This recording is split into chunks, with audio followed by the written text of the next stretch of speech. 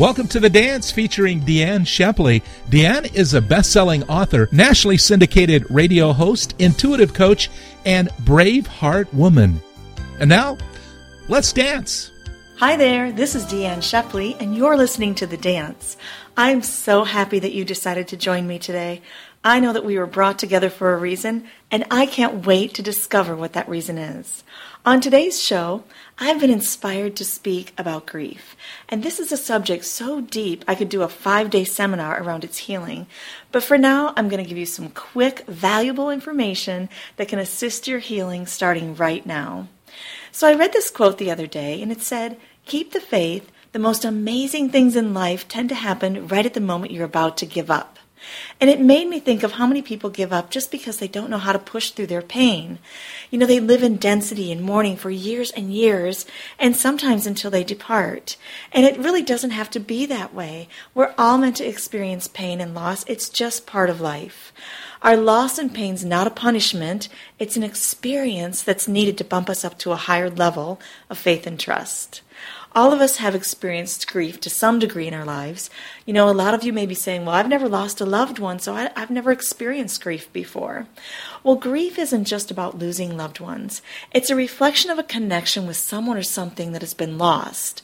And that connection can be a loss of a job, maybe a negative impact on your finances, a business lost, an unexpected move, maybe a fire or a loss of a pregnancy, and of course the loss of a loved one.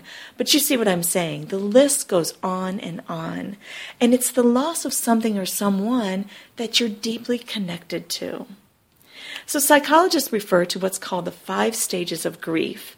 And in our mourning, I believe it's essential to work through these stages of grief and express your loss at each stage, and most likely with different levels of intensity. They don't necessarily occur in any specific order, and you might even go between stages before achieving a more peaceful and grounded acceptance of the loss. And I also believe that it shouldn't take years for you to resolve to the final stage of acceptance. All the steps are natural expressions of grief, and it would be really unusual if we didn't experience at least 1 or 2 stages after a loss, right? So everyone's unique, everyone will grieve differently and in different levels of intensity. The goal is to shorten the length of mourning so that you can move through and begin to create a new reality. So don't get caught up in the guilt by what others might think if you shorten your time of mourning.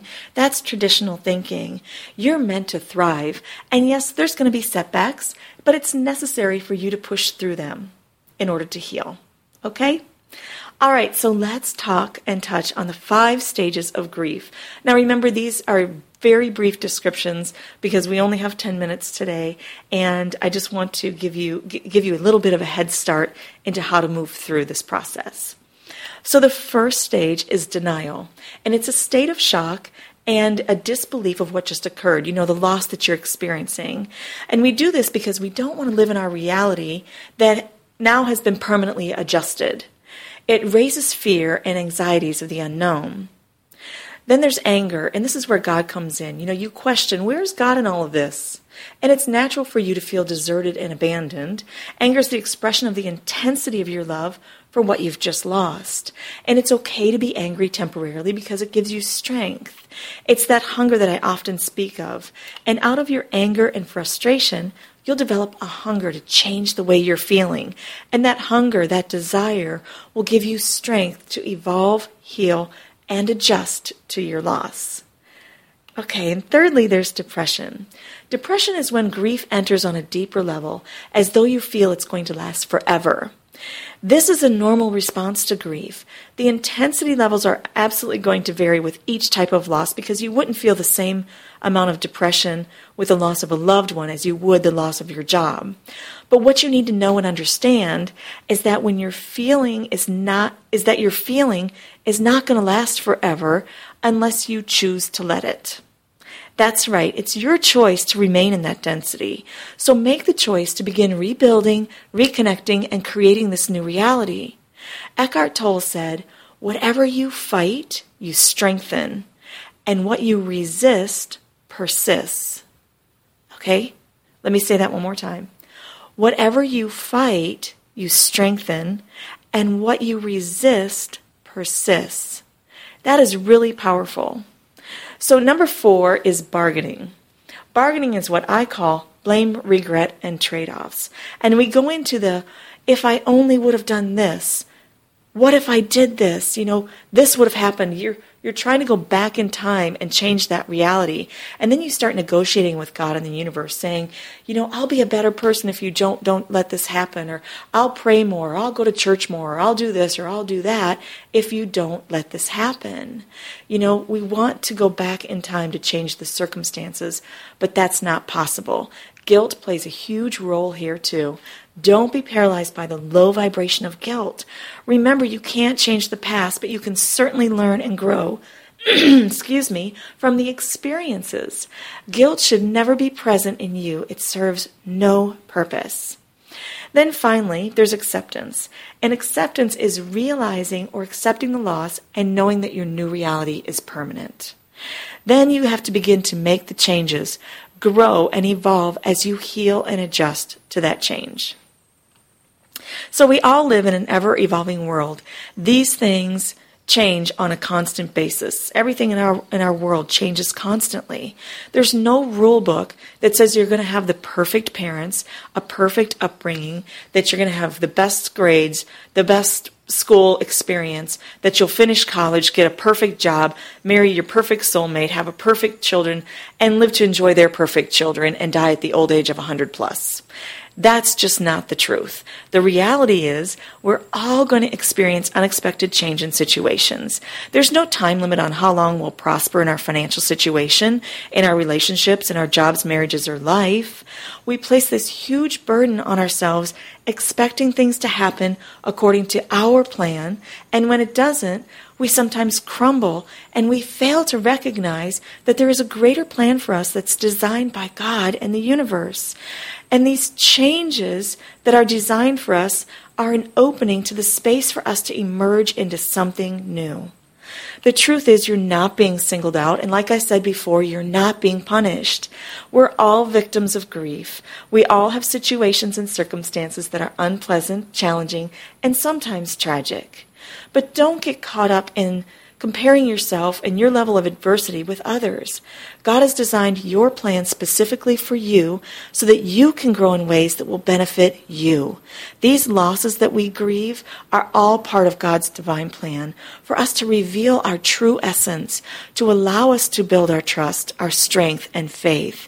And when we begin to reveal some of these broken layers and heal the wounds, that's when we become more wise and better equipped to handle future challenges. Our soul expands each time we evolve from adversity and loss because God gives us the divine experience that is most beneficial for the evolution of our own personal awareness. Joel Osteen said, "You must make the decision that you're going to move on. It won't happen automatically. You're going to have to rise up and say, I don't care how hard this is. I don't care how disappointed I am. I'm not going to let this get the best of me. I'm moving on with my life." So know that moving on with your life is not a betrayal. It's an opportunity for you to rise, for you to become the best you can be. And it also gives you the knowledge and the wisdom to counsel or help others that are or will or maybe experience the same pain that you've experienced. That's the gift in it all. God doesn't want you to stay stuck in your pain. He wants you to move through it. And that doesn't mean to forget it. It means to adjust. Because the cause of your unhappiness is never the situation, but your thoughts about the situation. I'm going to say that again. The cause of your unhappiness is never the situation, but your thoughts about the situation. So allow yourself to grieve and move through the pain instead of dwelling in it. And remember, it's only temporary, and you are going to evolve and rebuild. Alexander Graham Bell said, "When one door closes, another opens." But we often look so long and so regretfully upon the closed door that we do not see the one which has been opened for us.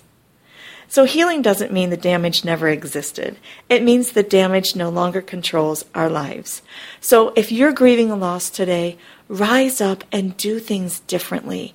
Accept the loss. Walk through that open door. God will reveal His new plan for your life. That's it for today. I'll pray for your healing. I love you all. Bye for now. Mwah. Thank you for joining us for The Dance with Deanne Shepley.